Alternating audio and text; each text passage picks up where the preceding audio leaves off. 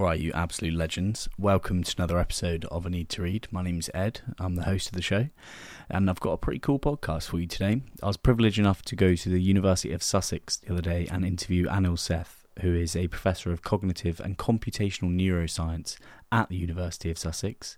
He's the co-director of the Sackler Centre for Consciousness Science there, and he's written a book that I read the other day called Being You, which is about the new science of consciousness, and that was a Sunday Times bestseller. I honestly loved having this conversation. Being a human is infinitely complex, and consciousness is where everything starts. So getting a basic understanding of how being you works, as in how your consciousness works, is a really interesting endeavour, and hopefully you'll enjoy it in this podcast. Now, if you would like to support the show, I am an independent podcaster. You can support me financially if you want. I've got a buymeacoffee.com thingy-majig, and that means that you can make a one-off donation if you like the work that I do. But hey, no pressure. If you can't afford it, someone who can will just pay for you, I'm sure. Also, you can sign up to my mailing list, which is in the description, and please also check out the sponsors of the show, which are Athletic Greens and BetterHelp. All the details for that are in the description. For now, though, I'm going to hand over to the conversation with me and Anil Seth. You're a neuroscientist, and that's a very vague way of putting it, right? So for a more detailed sort of description of your job and the work you do, would you mind just summarising your career so far? Sure, and my career's really revolved around the central interest rather than any particular discipline. So my interest is in consciousness. Yeah. In this big old topic in philosophy, in science, and in everyday life too. And we all wonder at some point, why am I me and not somebody else? Yeah. What happens after I die? And in philosophy and science, this gets boiled down to the question of how is it that this brain, this mass of neurons and electrical chemical stuff inside my skull, how does this, together with the body, create experience? Yeah. Why doesn't life just go on in the dark? And this is a big challenge. It's a big problem. I've definitely not solved it. Nobody's solved it. But it's both one of the biggest mysteries in science and philosophy, but it's also an everyday mystery too, because we all want to understand what it means to be me, what it means to be you. And so in trying to understand more about this question, my background has taken me through many, many different disciplines, from physics and maths to psychology to computer science and artificial intelligence, which I did my PhD in AI here at Sussex about 20 years ago, and then into neuroscience, into the study of the brain itself. And but always bringing together lots of different disciplines. So the research group I have here has physicists, has mathematicians, philosophers, and people that work with virtual reality, as well as psychologists and neuroscientists. Yeah. And we're all trying to understand from different angles this big challenge of what is consciousness, what does it mean to be a self.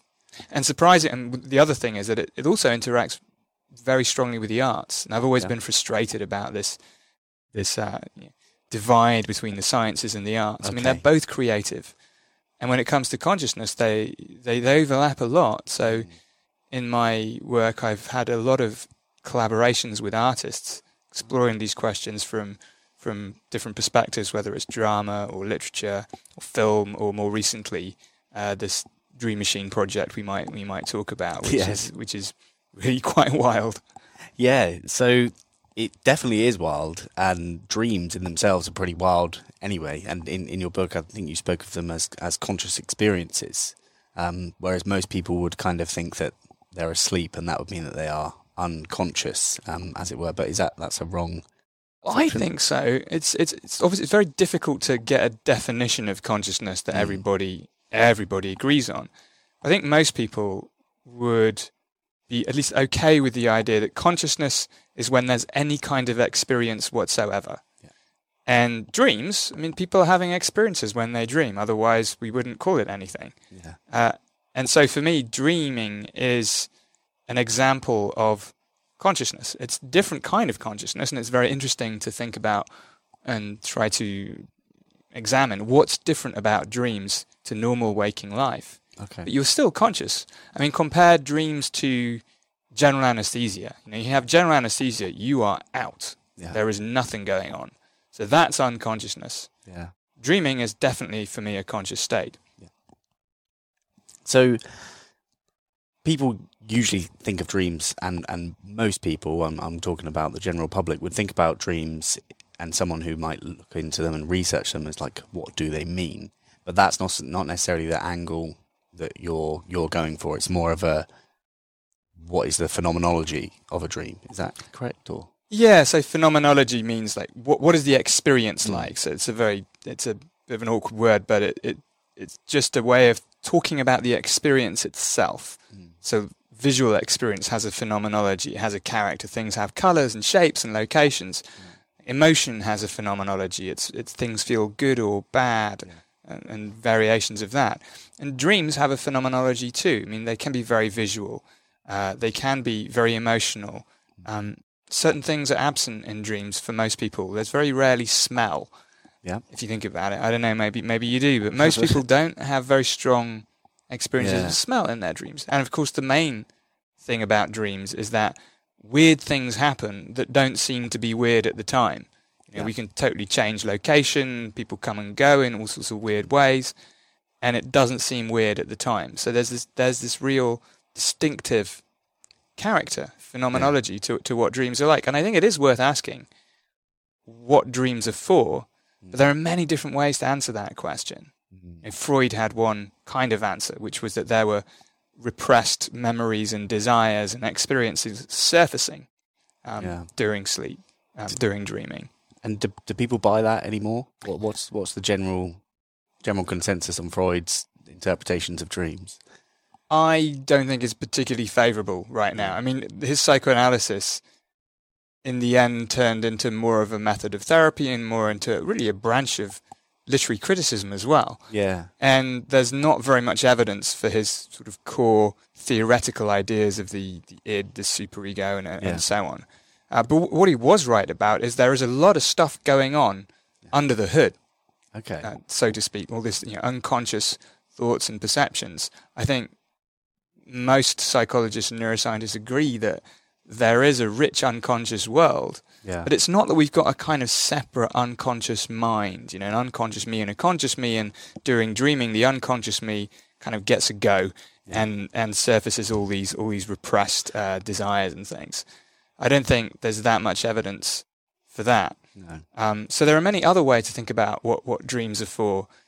There's, for me, quite an attractive idea that dreams are sort of virtual reality simulations for the brain. So the brain gets to try out different scenarios and what it might do in a safe situation, which is perhaps why a lot of people's dreams are quite threatening sometimes, quite riven by anxiety. Okay, so it's like training.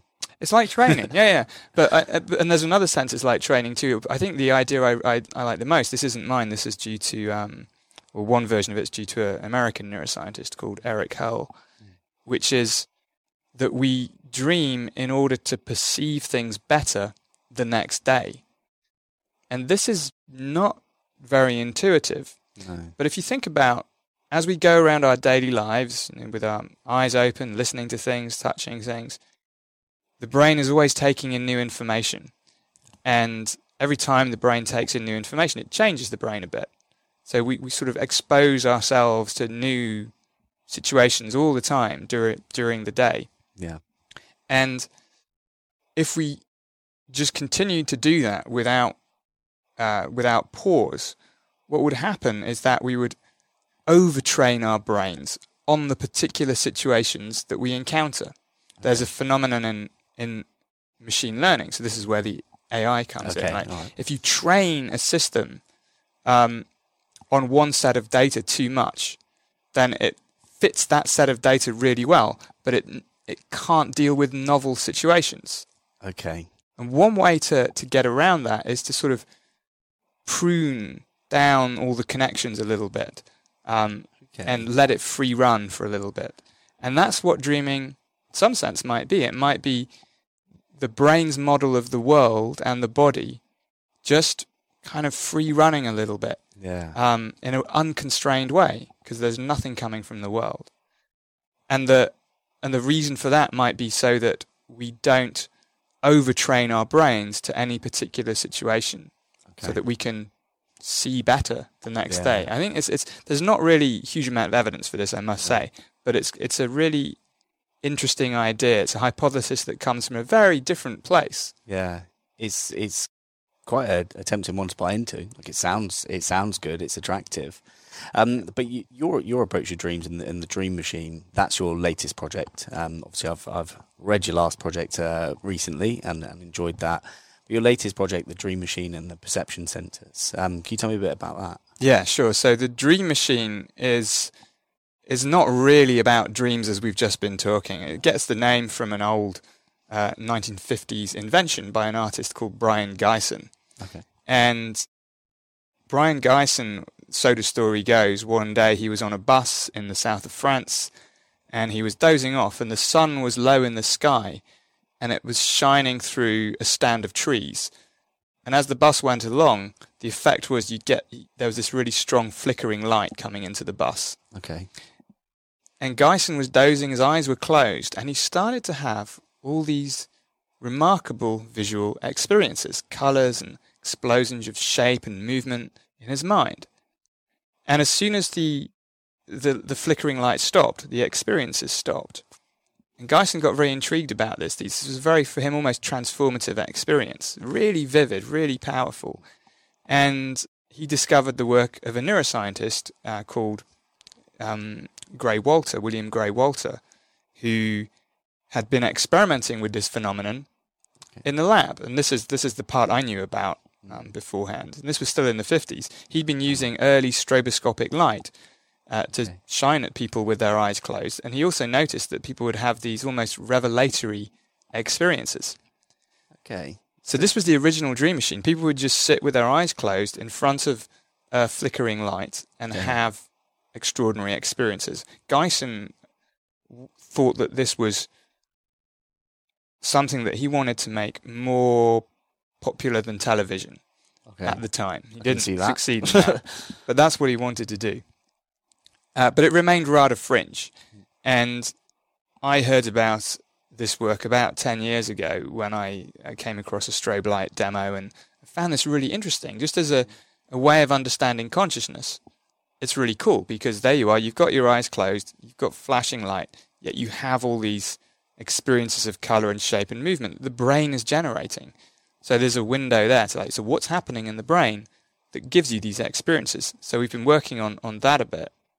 But then the Dream Machine project was conceived by a woman called Jennifer Crook that I've been working with for the last couple of years to reinvent Gysin's original vision for the 21st century. And that's what we've been doing. We took it back out of the lab and built these new kinds of Dream Machine where instead of one person sitting in front of a flickering light, groups of 20 or 30 would go into a space. There would be, as well as flashing lights, there would be sound. We had the electronic composer John Hopkins. He composed 32-channel spatial sound for us. Very cool. And the whole journey would be guided by expert guides as you go in. You sort of settle down. Like a shaman. Almost like a shaman. Yeah, almost. No, but definitely a guide, because these experiences can be very unexpected for people. And so, we built this new Dream Machine and installed it in London and then Cardiff and Belfast and Edinburgh, and tried to get as many people as we could to share in this exploration of their own minds and brains. Yeah. And how's the response been of people being pretty blown away by it, I imagine? They have. It's been pretty much universally positive, and this is great. I mean, I was wondering whether it would work at all, because the constraints we were working with were very different from the kinds of constraints we have in the lab. It's a lot less controlled, the lights are further away and so on. And everybody has a different experience too. Yeah. But for the vast majority, the response has been very positive. People just don't expect it. They go in, we tell them that it will just be white light, no coloured lights, only white light and sound, and that's all that's going on. and that anything they experience is created by their own brains and minds in response to this. And people have extraordinary experiences, and they come out afterwards, and there's a space called this reflection zone where they talk about it and draw. They make these beautiful drawings of what they experience. Wow. We've got more than 10,000 drawings now. And tell us, and fill in surveys and little bits, and tell us what they'll take away. And for most people, they find it very emotionally powerful. Many people want to do it again. Yeah.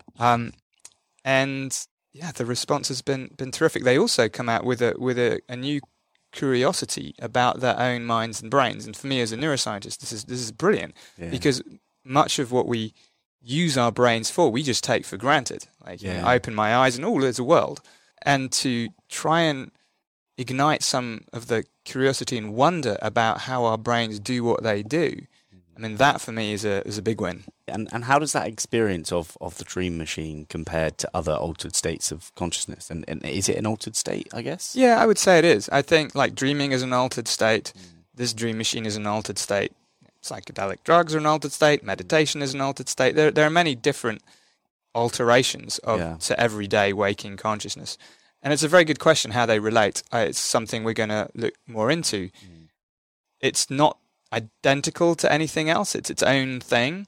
And for most people, it's really very visual, and it's dominated by rich, deep colors and movement and patterns and geometric things happening, which is different from other kinds of altered states.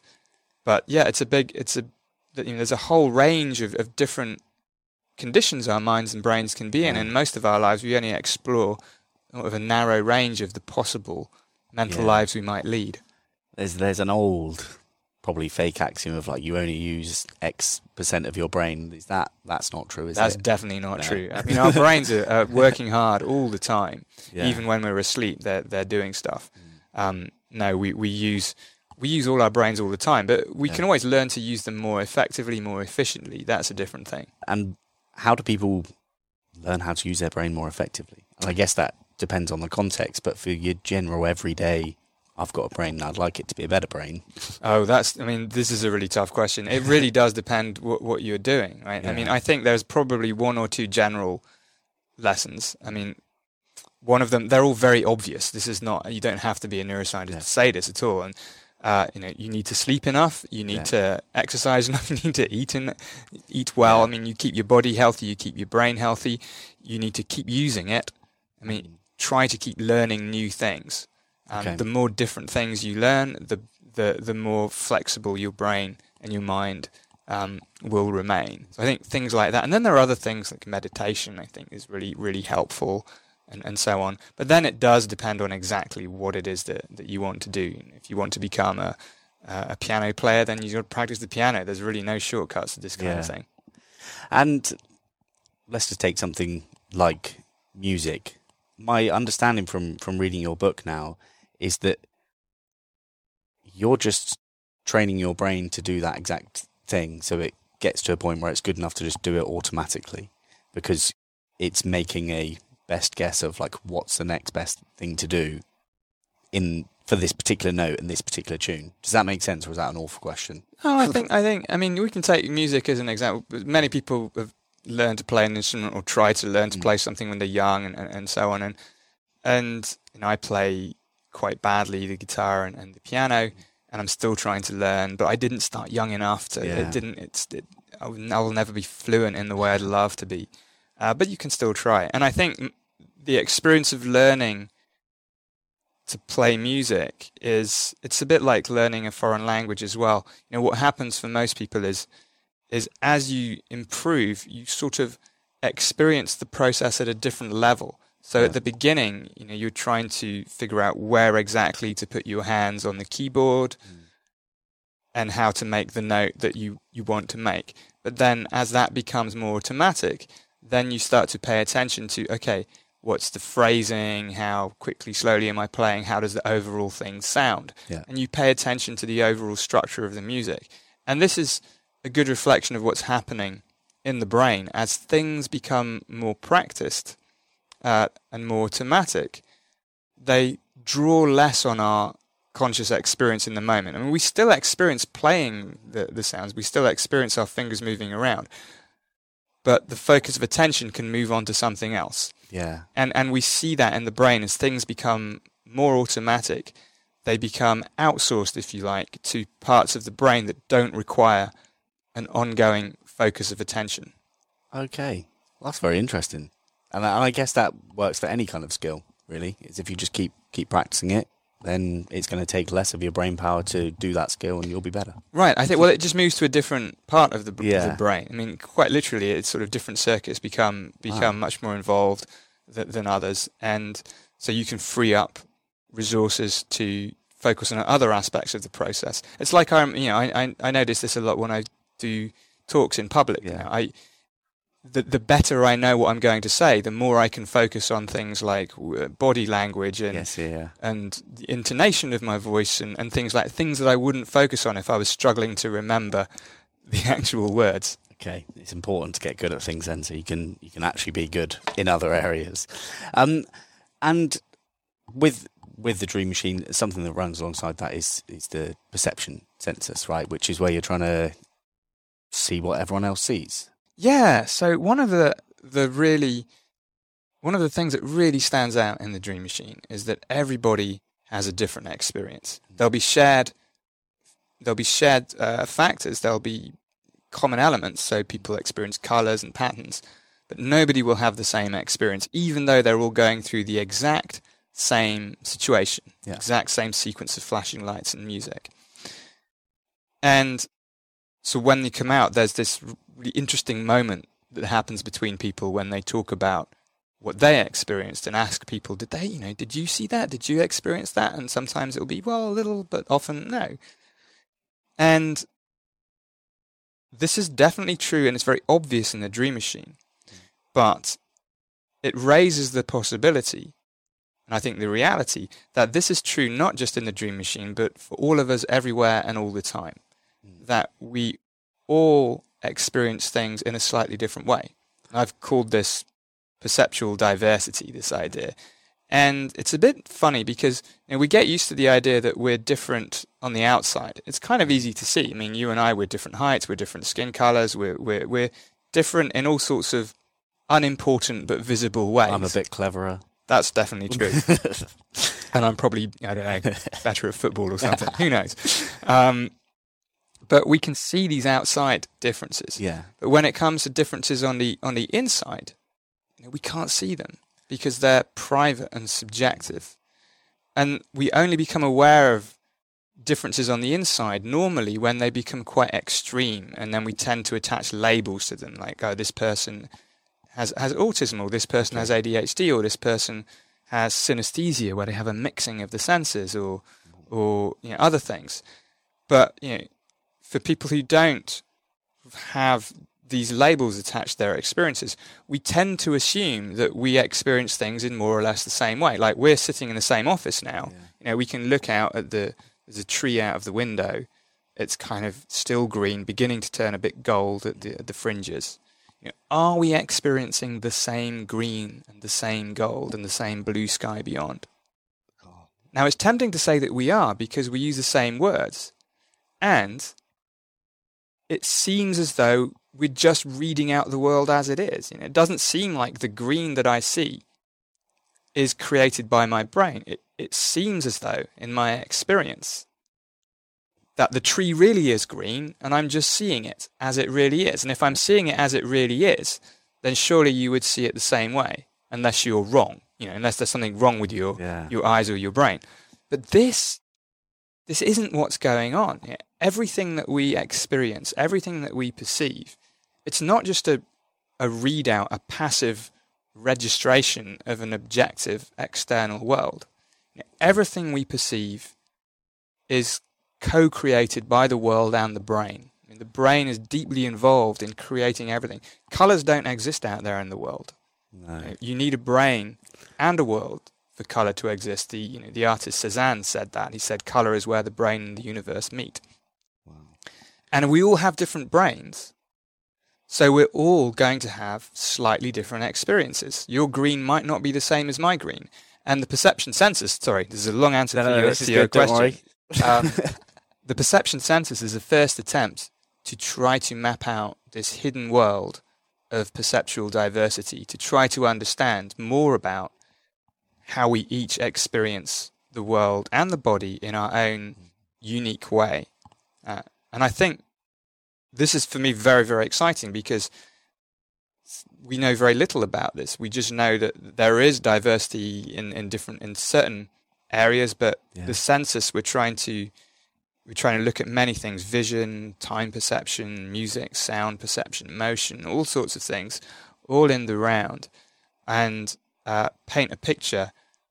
It's a census. It's a kind of map. How do our inner universes vary? And I think this is a really important thing to do because it gives us a bit of humility about our own way of perceiving the world. It's not that there's a right way and lots of wrong ways.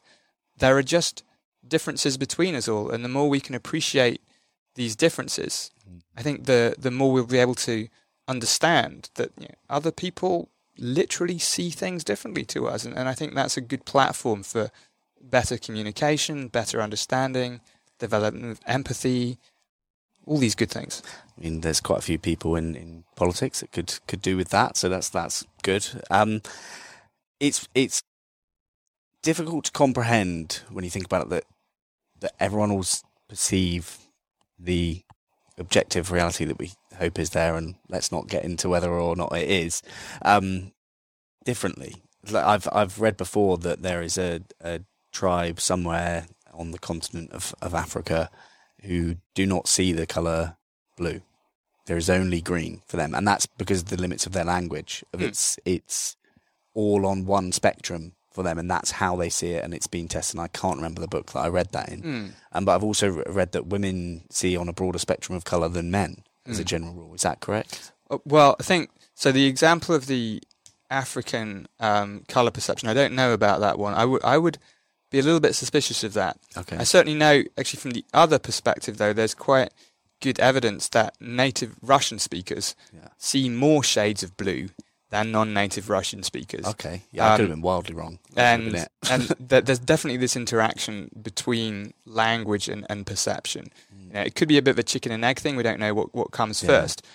But we can certainly see differences in people's perception reflected in the language that they use somehow. And so that's true to some extent. And it's also true. So most people, men or women, we have 3 types of color-sensitive cells in our eyes that are sensitive to different wavelengths of light. And from these 3 types of cell, we generate, or rather our brains generate, this vast universe of many, many different colors, millions of colors that we can perceive by different combinations. There are some people, and I think they're all women, it's a rare kind of genetic inheritance, where there are some people who have 4 kinds of color-sensitive cells in their eyes. They're called quadrichromats rather than trichromats. And for these people, it's not just that they see one extra color, they'll see a whole new dimension of color. And quite what that would be like, I don't think you or I will ever know. I mean, there's a very famous philosophy paper which is called "What is it like to be a bat?" And of course, the lesson is only a bat can really know. You can't have an experience for which your brain is not designed to have that experience. You can talk about it, you can use metaphor and so on, but the world of somebody who's got 4 kinds of color sensitive things. 2 shades of blue that might look identical to you or I might be as different as red and green to a person like that. Wow. And just going to go back to psychedelics that we touched on a little bit earlier. Yeah. Does that make you see on a broad spectrum of color? Like I've done it a few times. So but like when I've taken LSD before, the greens are so much richer. Yeah. Everything is richer. Obviously, everything's also moving, and it's quite unnerving at times. But it seems like you're seeing on a broader spectrum of colour. And that's what you're being able to perceive now. Yeah, it's interesting because it's not that there's all this colour that's pre-existing out there that suddenly, you open the valve a bit wider and it all pours in. I mean, colour is coming from the brain anyway. I think that's what makes it really interesting. Yeah. And exactly what's happening in psychedelics is still a very open question, something that in my group we've been working on as well. What happens in the brain in psychedelic states and so on. And I tend not to describe it as we sort of see more of what's out there. Yeah. It's that the way the brain is making sense of the information that it's getting is changing, and it sort of becomes a bit more fluid and flexible. And then the neuroscience backs this up. If you measure what's happening in the brain in the psychedelic state, the different parts of the brain speak to each other less and are a bit more diverse, a bit more random even in their activity, a bit more unconstrained. There's an old metaphor that people use sometimes about shaking the snow globe. And that seems to be, very, very roughly, that's true both of what it seems like subjectively and also what's happening in the circuits of the brain itself.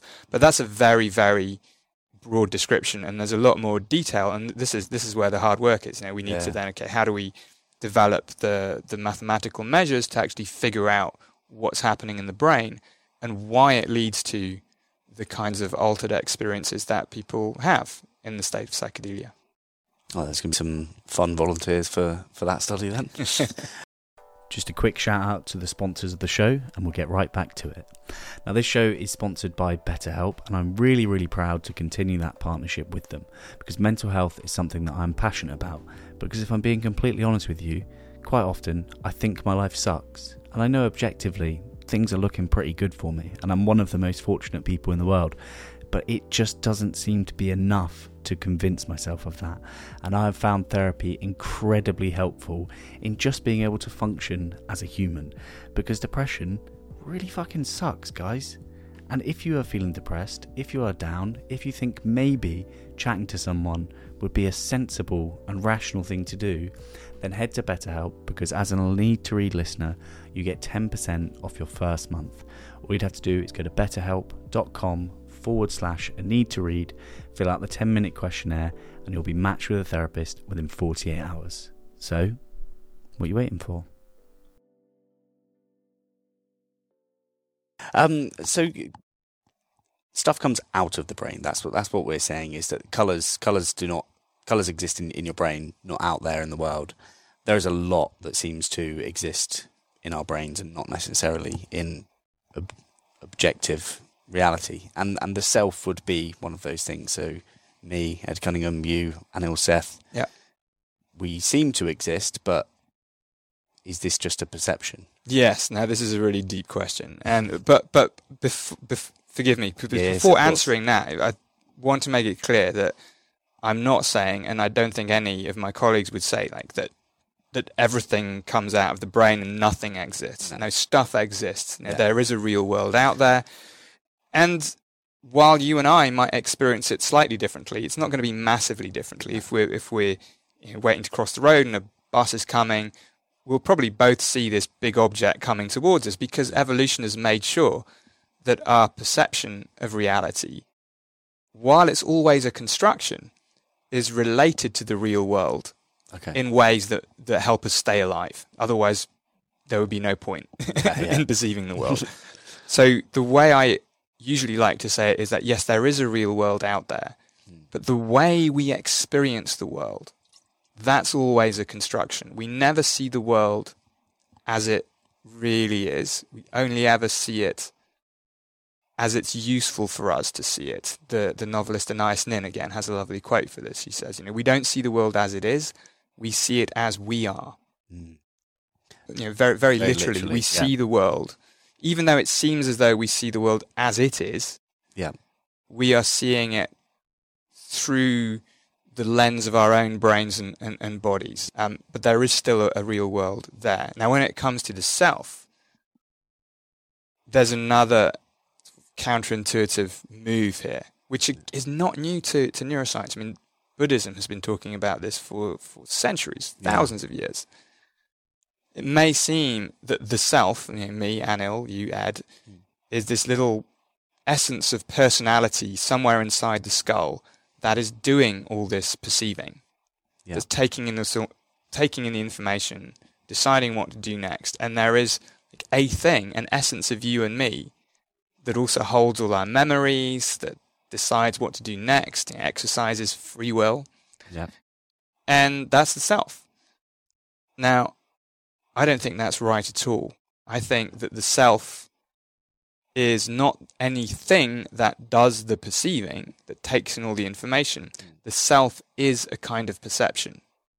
Okay. It's another experience. So the brain is the seat of all our experiences, and some of those experiences are of the world, and others are of being a self within that world, being you. This is where the title of the book comes from. Yeah. What does it mean to be you? It means that the brain is generating a whole bundle of perceptions, some of which are about the body, like this object in the world, this is my body, that's not my body, that's not my body. Yeah. About the body from the inside, like how good a job is the brain doing at keeping me alive. I can feel hungry, thirsty, happy, sad, frightened, excited. All of these are aspects of self. My body can move in the world, so I experience volition, intention to do things. And then, of course, at higher levels of self, I experience a continuity over time. Yeah. This is me today. There's something continuous with me yesterday and a year, a month, a year, 5 years. Though I think we overestimate that continuity. And that actually myself now might be more different from myself a year ago than it seems like. Yeah. So it's not really so there's this idea that some people say the self is an illusion. Mm. And this is often what people interpret Buddhist texts to say. Yeah. Maya, the self is an illusion. Anatta, I think. Yeah. I think we've got to be careful with that. It's an illusion in the sense that if we take our experience of self to mean that there's this immutable, indivisible essence of you or me that could maybe survive the death of the body and go into another body or be uploaded into the cloud if you're, a tech bro or whatever, then I think, that's wrong. That's an illusion. But the experience of self is real. We all have this experience of self, and it picks out something in the world too. It picks out this body and how this body is behaving over time and where it was in the past. So in that sense, it's not an illusion. It's just not what we tend to think it is. Yeah. I guess because it exists and you're bound within it by whatever your brain chucks up, trying to get rid of the fact that you've got a self in your mind is really counterintuitive. And I feel like the brain almost kind of wants to protect you from maybe thinking it's completely an illusion and going mad. Well, it's very difficult. I don't think. Don't worry about that too much. But it's certainly difficult, right? We're evolved, and also we develop through culture and education to perceive things in a particular way. Yeah. And especially in the West, we tend to perceive the self in this quite individualistic way. Yeah. This is not true of all cultures, and of course, practices like meditation are all about trying to get underneath the superficial, how things seem. Way of experiencing things. So we just, you pay attention just to experiences as they unfold. And in this sense, the practice of meditation and the practice of understanding consciousness through neuroscience are actually very complementary. They both point in the same direction. They both can lead to the same sort of moments. It's very hard for me. I'm not a very practiced meditator, but you occasionally get to this state where, I now experience myself as just this process, not as this thing. And in that state, it's a very liberating state to inhabit. Again, Buddhism will tell you it's clinging on to these ideas of the permanent self and the immutable self that's the cause of a lot of suffering. And if you can experience things for the constructions they are, I think it does give you a humility, and in my own life, it's helped me deal with difficult periods, periods of anxiety, periods of depression. Meditation helps, and this broader perspective that, okay, this is just a set of experiences that have to do with the body that are unfolding in a particular way right now. Okay. Can be really therapeutic. Yeah, I'm big on meditating, and I think it sits you down right in front of reality, and especially the reality of your mind, and what is the content of that, or what goes into it, can seem really overwhelming if you just sit down and be quiet. It's really hard, isn't it? Oh, goodness, yeah. Like when you were talking about the moment that it all drops back, I was thinking, and then you just fall back into thinking straight away. You fall off the tightrope, but then you have to reset again. But yeah, that's a good for the brain then. I think so, but it is really hard. I mean, it's certainly not this I think maybe people much more expert than sounds like either you or I can enter these states a bit more reliably. But certainly for me, it's really tough. It's valuable, but it's tough because yes, you just keep falling off the bike, and then you. But that's part of the process. It's noticing that and bringing yourself back, and it's that continued bringing yourself back that for me, that's what meditation feels like most of the time. Yeah, definitely. There's a lot of people who chuck out the romantic idea that you sit down and you go and sit on a cloud for a little while and relax, but it's more like a battle going on inside your head, and you're having to just try and stand still and not pay too much attention to it. Now, you did also mention free will. My kind of understanding of free will is I've read Sam Harris's essay on free will. I've listened to a few of people that have been on Lex Friedman's podcast to speak about free will being this illusion. And if I'm honest, I'm pretty sad about it, because it's a lot to take on, that you might not have the agency that you think you do. But in your book, you spoke about free will in a way that kind of put me at ease a bit, which honestly I can't thank you enough for, because that's been a long time coming. But you speak about spooky free will, and then there was another type of free will that you spoke about. Yeah, I'm glad you found it reassuring. I've actually found it quite reassuring too, I must admit, coming to this particular view. It's not totally different from people like Sam Harris, but I think it's not entirely the same. So there are two keys. The first key is to distinguish spooky free will, as you mentioned, from other kinds of free will. Yeah. So when people say free will doesn't exist or free will is an illusion, what kind of free will are they talking about? So there's this idea that for free will to be meaningful, it has to be this kind of mental force that's coming from the essence of you or me, like coming from this idea of a self that we've just established that doesn't exist anyway. Yeah, exactly. That's pulling strings inside the body or inside the brain and making stuff happen that wouldn't otherwise happen, like intervening into the causal fabric of the universe to change the outcome. Yeah. This is asking a lot. I mean, this is not asking for some sort of complicated biological phenomenon. This is asking to change the laws of physics. Yeah. To have something that can pop in and alter the flow of physical events. And this is just not happening, and also not the kind of free will that we should want to preserve, that we should want to have. I mean, there's a whole argument in the philosophy of free will where people say, well, if the universe is deterministic, which means that every state is predetermined by what happened before, then there can be no room for free will. But the only kind of free will there's no room for is this spooky one that comes in and changes stuff around. Okay. Now, we don't have that. I believe we don't have that kind of free will. I don't believe that's a possible kind of free will to have. No. But I don't think we lose anything by ruling that out. No. Now, so what's left? If we rule that out, do we have to be sad, or can we still be comfortable with our roles in the world? So we all experience free will. Like I just can decide to pick up this and have a bit more coffee now. Yeah. Just put it down on the table. It felt like a voluntary action. Nobody forced me to do it. Mm. I felt like doing it. I did it. So there's this experience. But what actually is going on there? Was there this essence of me that parachuted into the brain and pulled some strings? No.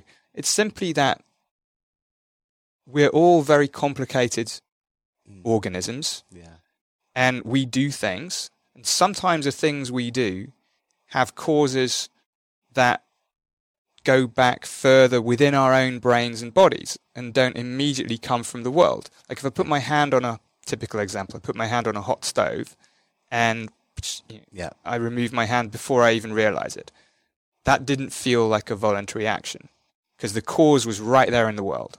Somebody kicks me in the shin, same thing. Yeah. But if I sort of swing my leg to kick a football or pick up this cup, feels like a voluntary action. Yeah. The causes have come from within. So this is the kind of free will that we do have.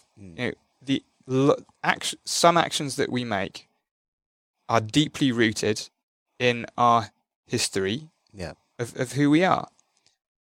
And we experience those particular actions as voluntary. And so I think that's kind of all the free will that we need. We do things that come largely from within. If we think about what an experience of free will is like, it feels like that. There's another aspect which makes it tricky, is that it feels like we could have done otherwise too. Yes. That's the other tricky part. That's what makes people cling on to this idea that for free will to make sense, there must have been something that parachuted in and changed things. Yeah. But that's just part of the experience.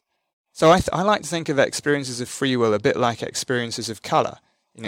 Red, green doesn't exist out there in the world, but it's still a very useful thing for our brains to create. Seeing colour is very useful for us because we can tell surfaces under different lighting conditions. Yeah. Experiencing free will is very useful for us to do as well because it labels certain things that we do as coming largely from within, and then we can learn from them. And we might do differently the next time because our brains won't be the same the next time. And should you rewind the clock back on the universe and everything as it was before, you pretty much could never have acted differently, right? Like it was always going to be the thing that you did. And I find one of the positive things since I started having a look into free will is that I feel a lot more compassion for people, and particularly myself, which is really handy, because of that understanding that, like, well, everything kind of led me to doing that anyway. And of course, there are going to be people out there who end up doing awful things. And I just don't know whether it should be my compassion should die with me on that hill of like, well,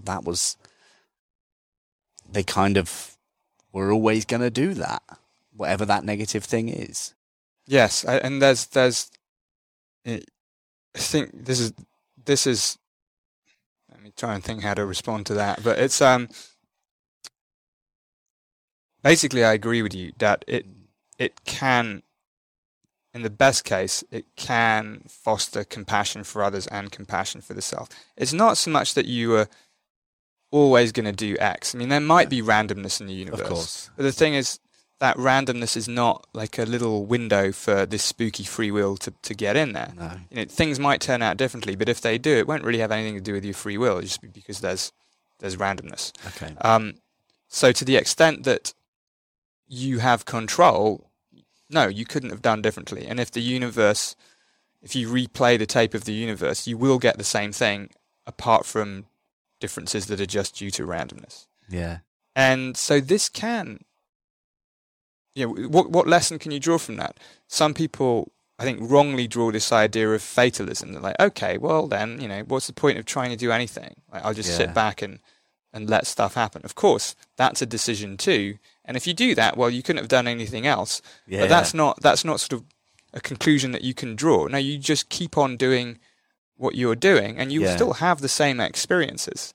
But I do think it cultivates a bit more compassion towards those experiences. And actually, to the extremes, it can change the way we might think about law and punishment and retribution. There are already some examples of people whose character changed dramatically.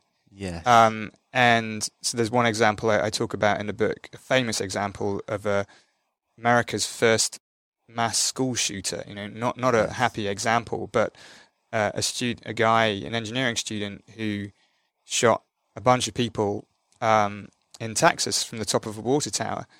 and he'd left a note, and he'd asked in his suicide note, he was killed at the scene, he asked in his suicide note for his brain to be examined. And it turned out that he had this brain tumour that was pressing down on part of the brain called the amygdala, which is important in fear responses as well. Yeah. And if you look at a case like that, it's very hard to say, well, I can't really blame him for what he did. It was the fact that he had a brain tumour, and of course he didn't decide to have this brain tumour.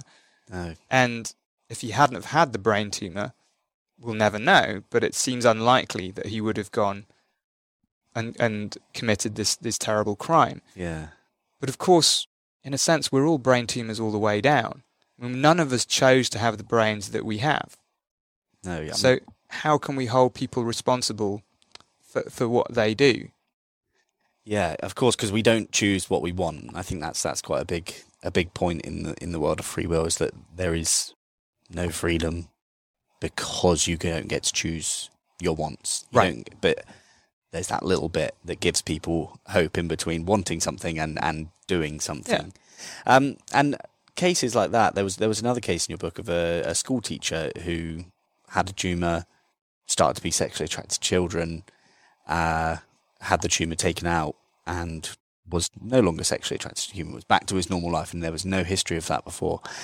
And that ties into the self not being this kind of constant thing. And my grandma died of dementia a couple of years ago, and she was her, but not her by the end of it. And that was a degenerative brain disease. Is that correct? Yeah. Yes. So it makes you think about it. I think it's an interesting thing to think about, and I think it's one of those things that you kind of have to dip in and out of every now and then to keep thinking about it, because it bears a lot of thinking about. Right? It does bear a lot of thinking about. I think it does. It does warrant. This is again why people meditate. But you don't have to meditate just to think about it from different perspectives too, and just to remind yourself that the experience of being who you are, it doesn't point to any one essence of you, like in the middle of your brain or up in the sky or wherever it might be. Yeah. It is a continually unfolding process, a perception. And what it is to be you will change over time. Sometimes it will change dramatically if you have a brain tumour, if you have neurodegenerative disease. Some people would say after taking psychedelics their experience of self is changed quite rapidly as well. But the harder point to realise is that it's changing all the time anyway. It's just changing so slowly, usually, that we don't really notice the change. We're becoming different people all the time. And we labour under the illusion that these are just sort of variations on a stable, continuously present essence. Now, it doesn't seem like that. It doesn't seem like that to me either. I wake up and I still struggle with the same frustrations and regrets and anxieties and stresses and all these sorts of things. But it does help occasionally just to remind myself of the lesson of the neuroscience and the philosophy and the complementary perspectives, that the self is always changing. It is always evolving. And if that's true, then we can be a little bit more compassionate to ourselves, and we can worry a little bit less. Yeah. This change will happen, and that's fine. Yeah, and that doesn't seem to stop at really any stage of your life. As long as your brain's ticking, it's making new corrections, and it is technically changing you, right? It is changing you, yeah. I mean, we're always different people. We'll be different people at the end of this conversation than we were at the beginning of this conversation. Not radically, maybe, who knows? but a little bit, certainly. And just the same way that we'll change how we experience the world. Yeah. I mean, it may seem as though it's the same experience all the time, but it's not going to be. It's going to be slightly different every time. And that applies to the self too. And I think that for me, the best way to bring these ideas to mind is to always just remind myself that how things seem is not how they are. Yeah. Whether it's an experience of the world around me, or whether it's an experience of the self. We tend to take our experiences literally, but we should be always, I think, cautious of that and try to understand that, no, that's just the brain's interpretation of what's going on. And that that might change, that will change over time, but it's not necessarily reflecting exactly what's going on, whether that's something in the world or something about the self. Yes, and would that mean, like, in your personal life, your responses to social engagements, all of that, like, just because your brain is telling you one thing about how that experience is being felt doesn't necessarily mean that that's what it is? I mean, I would love to be able to have assimilated all this stuff in my own personal life much better. I mean, I just as I look out the window again, even though I know that colours don't exist in the world, of course I still see the colour, the tree as being green. And so there's still anguish. There's still anguish, and I still experience free will. I mean, it can't, I don't think you can rewire your brain to that extent simply through these different perspectives. What they do is they add another layer. Yeah. And I think it's the same with meditation. It adds another layer. It doesn't fundamentally change your experience of daily life, but it can add a different context to it. And that can be helpful. Okay. One thing I'd just like to think about is, I imagine there are communities around the world that would kick back at a book like this because they would want you to have a immaterial soul that's going to go off to heaven when you die. There are brain areas quite closely linked to religious belief or openness to it. Is that correct? I don't really know too much about that, to be honest. I mean, the brain basis. Like, I think anything that we believe, that we perceive, the brain is playing some role in. But whether I tend to push back about this drawing too close associations between, say, this brain region and something that is so culturally, socially dependent as a religious belief. Yes, we can say there's a brain region for perceiving colour. Yeah. But even that, it's not that colour just happens there. I mean, it's that brain region in communication, interaction with many others in a complex network.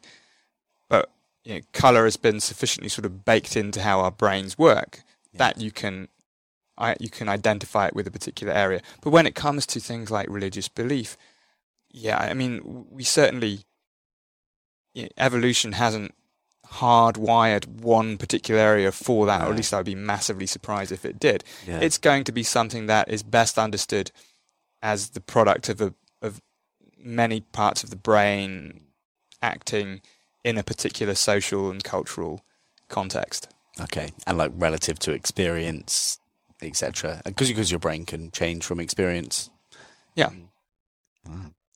One thing I would just like to do, because at this point in the podcast, for people listening, they're going to get a clip of a part of your TED Talk.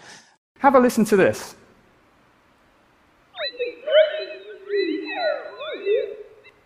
Sounded strange, right? Have a listen again and see if you can get anything. Still strange. Now listen to this. I think Brexit is a really terrible idea. Which I do. So you heard some words there, right? Now listen to the first sound again. I'm just going to replay it.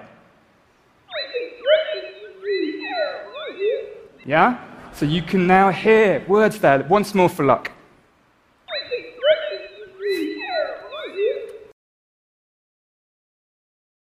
So this example that we just heard, I think, is a beautiful example of how our brain's expectations shape what we experience, that it's not just a direct readout of the sensory signals that come into our eyes, or in this case, into our ears. Yeah. So what happened in this example was we first heard some very distorted speech. Yeah. And most people don't even recognize it as speech. It just sounds like noisy whistles. Yeah. But it is a recording of me saying something and then distorted. And then We give the brain a template. We give the brain a prediction, an expectation of what actually caused that sound. I play the uncorrupted speech, the undistorted speech. And with that new expectation, you play the very, very same corrupted signal again, the noisy whistles, and it sounds completely different, right? Yeah. Now you can hear words, you can hear a phrase, which I think actually I still, that was from 5 or 6 years ago, and it's still, to me, as true as it was then. But you hear this phrase, and what this tells us is that the predictions, the expectations that our mind, our brain has, can change our experience very, very quickly. The sensory information has remained exactly the same. All that's changed is what our brain thinks is the cause of that sensory information. And our conscious experience totally changes. It's fascinating. That was one of my favourite parts of the TED Talk, because it honestly blows my mind. Anything to do with perception. I've seen stuff that you speak about with the fake hand, which I've seen in here somewhere. Yeah, there's always a fake hand somewhere in this office. But yeah, it's been a real pleasure chatting with you, Anil. I really, really appreciate your time. People can find the perception census that's on the website. That's right. So yes, the perception census, we're hoping for really as many people to take part as possible. Anyone, anywhere in the world can take part. As long as you're over 18, all you need is your own computer. We've designed it to be fun and engaging and informative, and you can do as much or as little as you like. Please, give it a go if you can. It's easily findable. Just Google perception census, or look at my website, which is anilseth.com, and you can find the perception census through that. Cool, perfect. And are there any other books coming out for you at any point? Not yet. This book being you, to be honest, it took me about 5 years to write, but frankly, it's reflecting about 20 years of what I've been thinking about. Yeah. So I'd love to write another one, but nothing is around the corner just yet. All right. Well, honestly, I appreciate your time. Thank you so much for coming on now. Thank you, Ed. It's been a pleasure. Well, my friends, if your brain has exploded, then I do apologise. Of course, this stuff is quite confusing, but if it's what the scientists are doing and it has something to do with us, then it's important that we kind of know what we are, right? I guess in some ways it's not. We can just get on and not understand what it's like to be us. But I know that most of you listening will kind of be interested in finding out what's beneath the surface of most of the general facts of day-to-day life. And that starts with just being us. So hopefully you'll have learned something today. I'm sorry if I put you into an existential crisis with speaking to people like Anil. I've been through existential crises myself trying to learn about this stuff, so I don't know if it's a bit selfish of me to put it on other people, but I trust that a lot of you are more intelligent than I am and able to deal with things like this. So, thanks for listening. You're absolute heroes. If you want to support the podcast, there's loads of ways to do that in the description, but, come back next week. I love you. Au revoir.